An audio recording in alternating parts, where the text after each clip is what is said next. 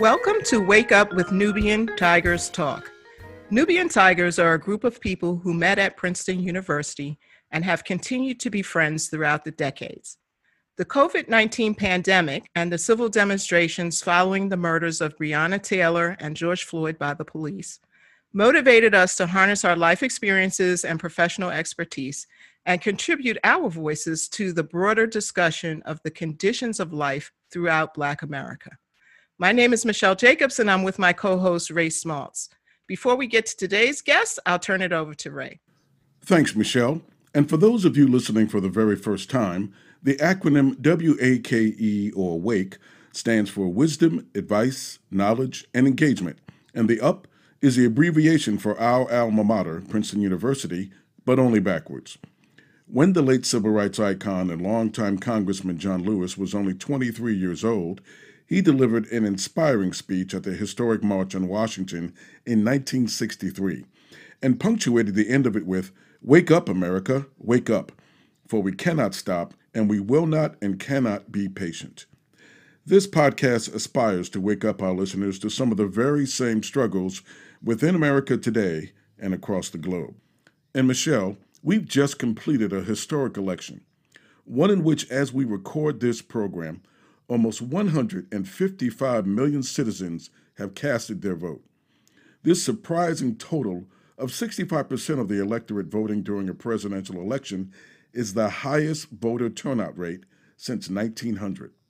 Together, the ticket of Biden and Harris have garnered over 80 million votes, with 90% of African Americans supporting the Democratic candidates, and Black voters were the main reason why the state of Georgia turned blue for the first time in a presidential election since Bill Clinton's first term in 1992. So today, Ray, we have a special show for our listeners. We're going to speak to the original Nubian Tigress and get their opinions about the election that just passed, and to see what their reactions, fears, and hopes were, and whether any of those have been met. Well, so don't forget, it should be Nubian Tigresses plus one tiger. Yes, but you're honorary. And actually, plus two. Yes, we have two honoraries, but that's okay. So today with us, we have Debbie Jordan, who's class of 75. Debbie hasn't joined us before, so we're welcoming her to the show. We have Ann Herring, also class of 75. Ann is coming to us for the first time today, too, and we welcome her to the show. We have Marcia Gonzalez Kimbrough, first time to the show, class of 75. Yes.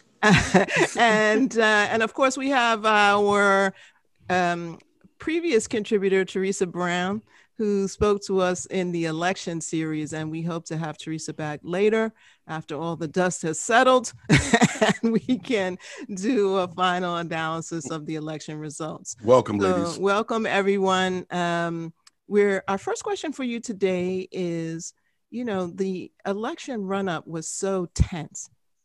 There were so many issues floating around, and the things on the line were so terribly important.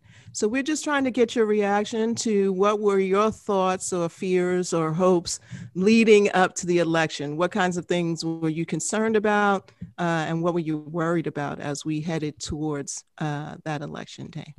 So Debbie, let's have you open it up. Well, thank you for having me. In terms of the runoff to the election, I was most concerned about, as always, voter suppression, particularly as it related to Black and Brown people. But this year in particular, I was very afraid that there would be violence inflicted by right-wingers at the polls, and that would either deter people from voting or that people would be hurt, in the process of trying to vote. For the most part, I don't think that there was violence at the polls. So that was a good outcome. The rest of the outcome wasn't that good as far as I was concerned, though. All right, Ann, so since you've just joining us, we'd love to hear your views on what you were thinking before the election started. Like Debbie said, thank you for having me. This is exciting, being here for the first time. My initial thought was, my God, Trump might potentially win. That scared the living daylights out of me, because I just couldn't imagine what 4 more years of this man would be like. I was just waiting with bated breath to see the election results. Another thought that occurred to me was, if Joe Biden does win, are people going to expect things to change, the culture in this country to change overnight? His thing was, let's unify, let's bring everybody together. With more than 70 million people voting for Donald Trump, I think that expectation would be unrealistic, because I'm not sure I want to unify with people that have such abhorrent beliefs, quite frankly. So you might want to edit that out. But anyway, that's pretty much where I was. Okay. All right. How about you, Marcia?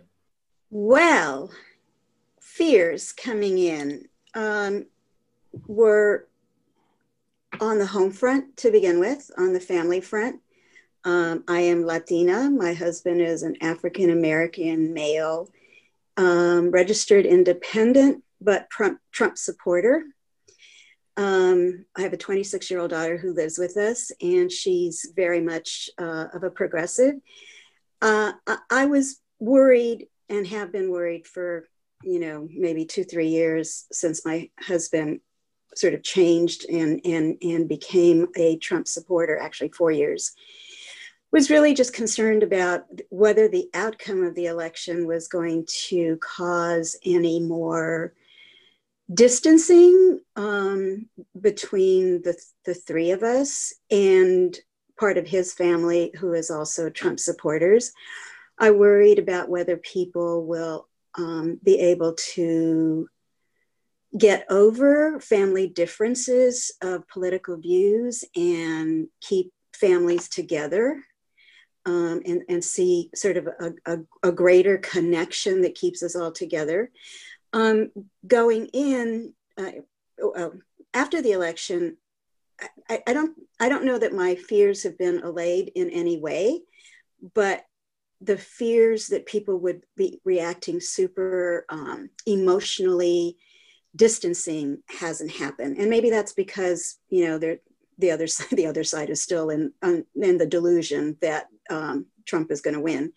But I worried about whether this interfamily dynamic is broader than what we all are willing to admit to. It seems to be existent throughout the whole country, even within the ethnic groups. As you all have read and heard about, just trying to analyze, what happened to the Black vote, what happened to with the Latino vote, not so much with the Asian vote, but more the African American and the Latino vote, and how many of especially Black men voted for Trump unexpectedly.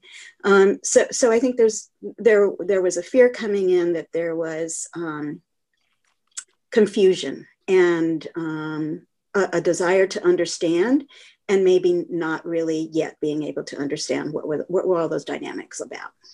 Yeah, that's an interesting point, because not only did Trump's presidency cause a huge division within the country on the race front, Black versus white, but also I think your comments go to the fact that it severely impacted even families internally. And so it's just been corrosive all the way around. Teresa, how about you? You are one of our election specialists. So what were you thinking before the election actually happened? I have a quick question, Michelle. Now, is she still a Republican or an independent when she? I don't know. Let Teresa speak. we don't have any barriers here in the Tigress group. Okay. Well, maybe my personal peeve, so we can talk about it off air if you want. My fear was that Trump was going to win. That was my fear. And in New Jersey, since everyone voted, there were no voting machines. that people would screw up the paper ballots, which would then, of course, decrease the number of votes because the paper ballots had to be filled out specifically as stated. But my greatest fear was that Trump was going to win. And I just can't understand how he won the first time and what people are thinking to vote for him a second time. Mm-hmm. And yes, I'm still registered. I'll be registered probably for another couple of months. So I have a question to ask everyone, and that is, how did you vote? In other words, did you vote by mail? Did you vote in person? And what were the reasons why you voted the way you voted? Obviously, Trump was going around for months telling all of the Republican supporters that he had, vote in person because the Democrats are going to vote by mail. And we want that, because he thought he was going to be able to use that to be able to say that night, oh yeah, I'm the winner. But so many people voted early and so many people voted by mail that that was one of the reasons why it took so long for us to get a final verdict in the election. So how did each one of you folks vote, and what was your motivation for it? Let's start back with Debbie. I voted by mail, and the personal reasons for that included the fact that I'm currently going through chemo, and so my immune system is suppressed. So I didn't see myself actually going to a polling place either early or on election day. But also, there was a push with the Democratic Party in Florida to have people vote by mail.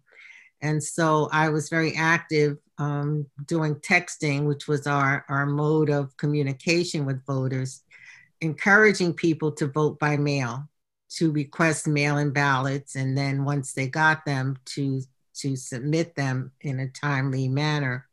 Although Trump was out there, giving false testimony as to the problems with mail-in ballots, the Democrats, at least in Florida, really preferred that our voters do that because of the uncertainty of what might happen, at the polling places, or, anything could happen. And this vote was so crucial that we wanted to make sure that people locked in their votes early. Mm-hmm.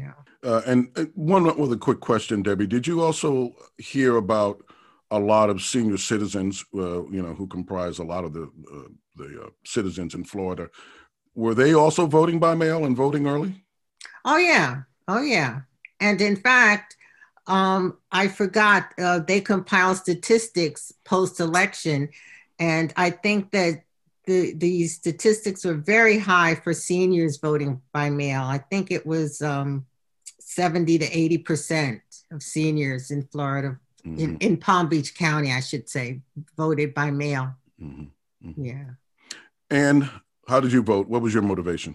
I voted early, Ray. And the reason I did that was because I've had such horrible experiences with the United States Postal Service that I just didn't trust the vote by mail. And I've always voted in person. So like Debbie said, there's a big push by the Florida Democrats to vote by mail. And I understand and appreciate that. But I just wanted to make sure my vote counted. Normally, I would have gone on election day, but with COVID and everything else being so crazy, I said, I might die before, I can wait until November. What was it, November 3rd? Yep. Yeah, November 3rd. Yep. So I said, I'm voting early. And I went to our supervisor of elections office. That's where they have the early voting. Mm-hmm. In my county. It's just one area, one place, because it's such a small rural county. Mm-hmm. And that's what I did. Michelle, we forgot to add the piece about the Postal Service being slowed down by the government. Add that as another influencer in terms of how people voted. Marcia, how did you vote?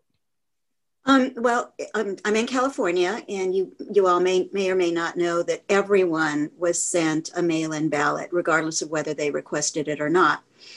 And along with the mail-in ballot were also all the if you want to call them precincts, the polling places were listed that were within your geographic area. But in California, you could, by county, you could vote in any polling place within your county. You didn't have to vote in your local geographic area. And for the first time, well, because schools are closed in Los Angeles County, schools, gymnasiums often were the polling places, but this time there were polling places that were park recreation facilities and curiously enough, private locations.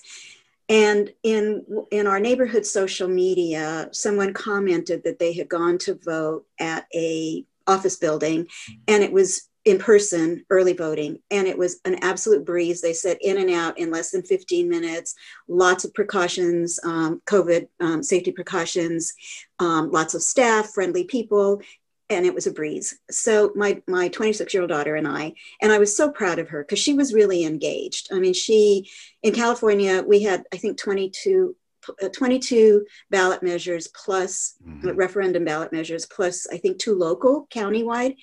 And she actually did research on it. She found a website that analyzed the ballot measures for 35-year-olds and under, for 18-year-old to 25-year-olds, with a how does this affect you in your age range, which was absolutely, so when she and I went through our ballot the night before to kind of discuss and do our sample ballot so we could come in and vote easily, I learned from what her website showed. I learned more about the ballot measures than what I had already done research. So we both went. It turned out it's a huge architectural design firm, one of those big, huge warehouses, open space. Curiously, it's a very white architectural firm in a very Black neighborhood right next to railroad tracks. And is one of the design firms that's doing a lot of the commercial development, mixed use development that is of controversy close to us on whether the neighborhood is being gentrified or not. So there were interesting things going on just about the location, but it was an absolute breeze, incredibly high-tech experience, which I think really needs to be could be a tool to highlight to get millennials and younger folks out, because it wasn't the fill in the box or fill in the what is it called, the little ovals. It was completely electronic, incredibly well staffed, free masks, free gloves, rubber vinyl gloves if you wanted. It was literally in and out in less than 15 minutes. Virtually no waiting line. So the experience was very pleasurable. It was also great to see young folks staffing the polling place for the first time ever, because whenever else I voted, it all tended to be median age, like 65-year-olds staffing the polling place. But this time it looked like there were a lot more. I'd say a majority of them were certainly under 40. And that was encouraging. Teresa, how was the infrastructure down in New Jersey? Well, like California, ballots were mailed to everyone, whether you requested one or not. My understanding is that there were no polling places with machines, that if you went to a polling place, you had to complete a provisional ballot. But they also collected the mail-in ballots at those facilities as well. Obviously, because of COVID, I didn't want to hang around a polling place, but I filled out my paper ballot. I mailed it, 2 weeks before? Done, easy, no problem. I knew what I was going to do. I knew there was no question in my mind who I was going to vote for. There was no sense in hanging on to the ballot. Fill it out and get it in. We had each municipality, at least in my county, had a box that looked like a mailbox, but it specifically said it was for the Board of Elections. So right in front of our municipal building was a box where people were placing their ballots. So for me, I thought it was easy. my county has very, I should say, up-to-date voting machines. I was on the board when our board of freeholders or county commissioners bought the machines. So it's very easy, but because of COVID, and our numbers were very high in New Jersey back in April and May. Yeah. Mm-hmm. So the governor just said everybody's getting a paper ballot. I think it worked. I mean, apparently it worked very well. We seem to have final numbers by the end of well, not final, but we knew who was winning in New Jersey by the end of the night. So Katrina's internet has jumped back on. So before we lose her again, let me welcome Katrina Peters back to the show. Our listeners may know her from our COVID series, where Katrina, one of the episodes was devoted to Katrina's explanation of how hospitals were dealing with the COVID pandemic in California. So Katrina, while you were dropping in and out, we asked the other Tigresses, what were they fearing before the election actually happened? And then how did you vote, by mail, in person, and what led to that decision? First, thank you for inviting me, and I'm glad I got my Wi-Fi back. In fact, I have my little extra Wi-Fi. I'm not messing with my own. So we should be okay. What I was most concerned about before the election was various amounts of voter suppression. Although I'm in Northern California in the Bay Area, which is an area that pretty widely was supporting for Biden-Harris, because of many other things that could happen, I was still very concerned about the safety of my ballot. So as Marcia in Southern California has stated, everyone in California got a mail-in ballot. I always get a mail-in ballot. This time though, I was a little reluctant to put in the mail because there's been so much issues around the mail being delivered timely and appropriately. So I waited until we got early voting, which for California was the weekend before voting. And they had where you could drop it off at a site, but I had spilled some water and I was so concerned about the integrity of my ballot. I went in to the place that was very close to me. There was 3 different types of ways you could vote inside. I had to turn in my ballot because if you didn't have your mail-in ballot to turn in to vote in person, then you would only get a provisional ballot. So I turned it in, they destroyed it. I had a choice of 3 different types of machines. I have never voted on the same machine, not once, in Alameda County. I cannot say why, but the machine I voted on, it was electronic, but it produced a paper record of your vote.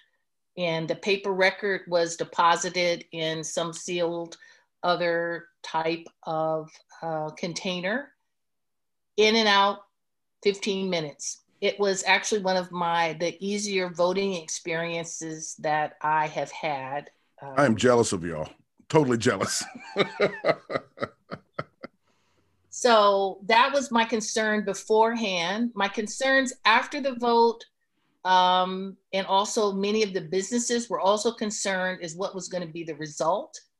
And so in fact, things have been boarded up since we've been protesting since George Floyd. Many of the things have not even been completely unboarded, but they started boarding up businesses just in case. I was concerned about voter suppression in other parts of the country. I knew that California probably had enough votes no matter what, even though we had voter suppression things in parts of Southern California. There were some Republicans who were putting out fake ballot collection boxes. And there was a lot of brouhaha about that. And even though, again, it wasn't enough to switch the California vote, it could make some differences in areas like, who was going to get voted for in Congress, who was else was on the down ballot. There were a lot of other different things that, even though it's quite clear we had enough for the national, what was going to happen with the rest of it. And in fact, we did lose some congressional seats in some of the areas. So Ray, we're usually not talking that much because we want our guests to jump in, but you're an honorary tigress. So why don't you tell us what your thoughts were before the election? And you seem to indicate that Katrina's experience in voting was not quite the same as yours. So it wasn't. Why don't you share that? Well, my wife and I, we were certainly Biden-Harris backers, so we knew how we were going to vote. And I guess back in the summer or maybe September, we got a mail-in ballot, or we filed. We sent out a notice. I think the state had sent out something about whether you wanted to have a mail-in ballot or not. So we both sent that in because of COVID. Okay. New York State is, for the most part, I don't think people really understand that the state is probably more moderate than it is progressive. It's only downstate New York that is very progressive, then around the New York City area, Westchester, so on and so forth. But the rest of the state is very rural and very conservative. So we never got the ballots back. We never got our mail-in ballot. So we were forced to go, even though we didn't want to. We were forced to go to our local polling place. Okay, I mean, that wasn't a big deal. 2 hours later, it was a pretty big deal. I mean, we had to wait so long that I actually got in the car. Terry was talking with somebody online, and I said, oh, well, I can probably leave her with her, this woman here, because she's enjoying herself. I ran a bunch of errands. I mean, I was in the car for 45 minutes, came back, my wife was still waiting online. So it was a total of 2 hours for us before we actually were able to cast our ballot. Now, everybody was determined to cast their ballot. No, it didn't matter how long, but in listening to Marcia and Katrina, and they, it only took 15 minutes. That's why I said I'm supremely jealous. And it just should not be this way. It should not take people 2 hours to vote. Right. It's just crazy that America has this issue in 2020. And that's shorter than the 10 hours of people in Georgia. That is and other places correct. Were working. That is totally correct. Yeah, I'm fortunate that I live, of course, as I have mentioned before, in Washington, D.C., which even though we're not Chocolate City anymore, we're still Cafe au Lait. And it's clearly a Democratic stronghold. There's no question about who was going to prevail in the area. Although, we can sometimes be ground zero for political action. And so you never know what's going to happen in DC. But I was determined to actually vote in person. And I did do that during the early voting stage. It took me longer to walk to my polling station, which is about 20 minutes by foot, than it took me to vote, which took all of 15 minutes. Fantastic. It was very highly organized, all the COVID procedures well in place, as you would expect in DC, because, our population is significantly African-American and Latino, the two populations that were hard hit in the Northeast by the COVID pandemic. And so our election officials and our mayor was not taking any chances that people would get sick trying to exercise their right to vote. So we had a very smooth election process. For me, I'm always worried about the possibility of the Trump doing a second term. I thought that was a very real possibility. I am convinced that white Americans are in the throes of a crisis of identity. And they're trying, the Trump supporters represent the struggle white America is having on trying to figure out what place they will have in the world. Will they go forward in a society that is truly multicultural, where even power shifts? Or will they try to prevent that from happening by whatever means they can take to do it, and go back to an era which, if you look at the Make America Great slogan, that's about taking America back to the 1940s when Jim Crow was alive and flourishing. So that's a concern for me. And I don't think that there's enough white people who don't want to be in the 1940s that we could have been comfortably assured that Trump wouldn't, in fact, get a second term. And as you could see from the results, it was close. Well, Michelle, this will conclude the first part of our post-election discussion on Wake Up with Nubian Tigers Talk, featuring our Nubian Tigresses, Debbie Jordan, Ann Herring, Marcia Gonzalez-Kimbrough, Teresa Brown, and Dr. Katrina Peters. We urge all you listeners to watch for our next episode as we continue our recap of the 2020 presidential election. If you enjoyed what you heard today, visit our website, NubianTigersPodcast.com. In addition to the podcast, we also post a resource page for each subject to provide additional sources of information. Follow us on Twitter. Our handle is @NubianTigers, written as one word. We are on YouTube on the Nubian Tigers Podcast channel. And do you have a favorite podcast service? Well, we're probably on it.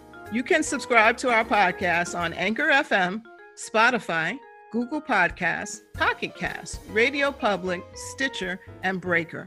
Just look for Nubian Tigers Talk. Looking forward to sharing some knowledge with you next time. Wake up, wake up, wake up.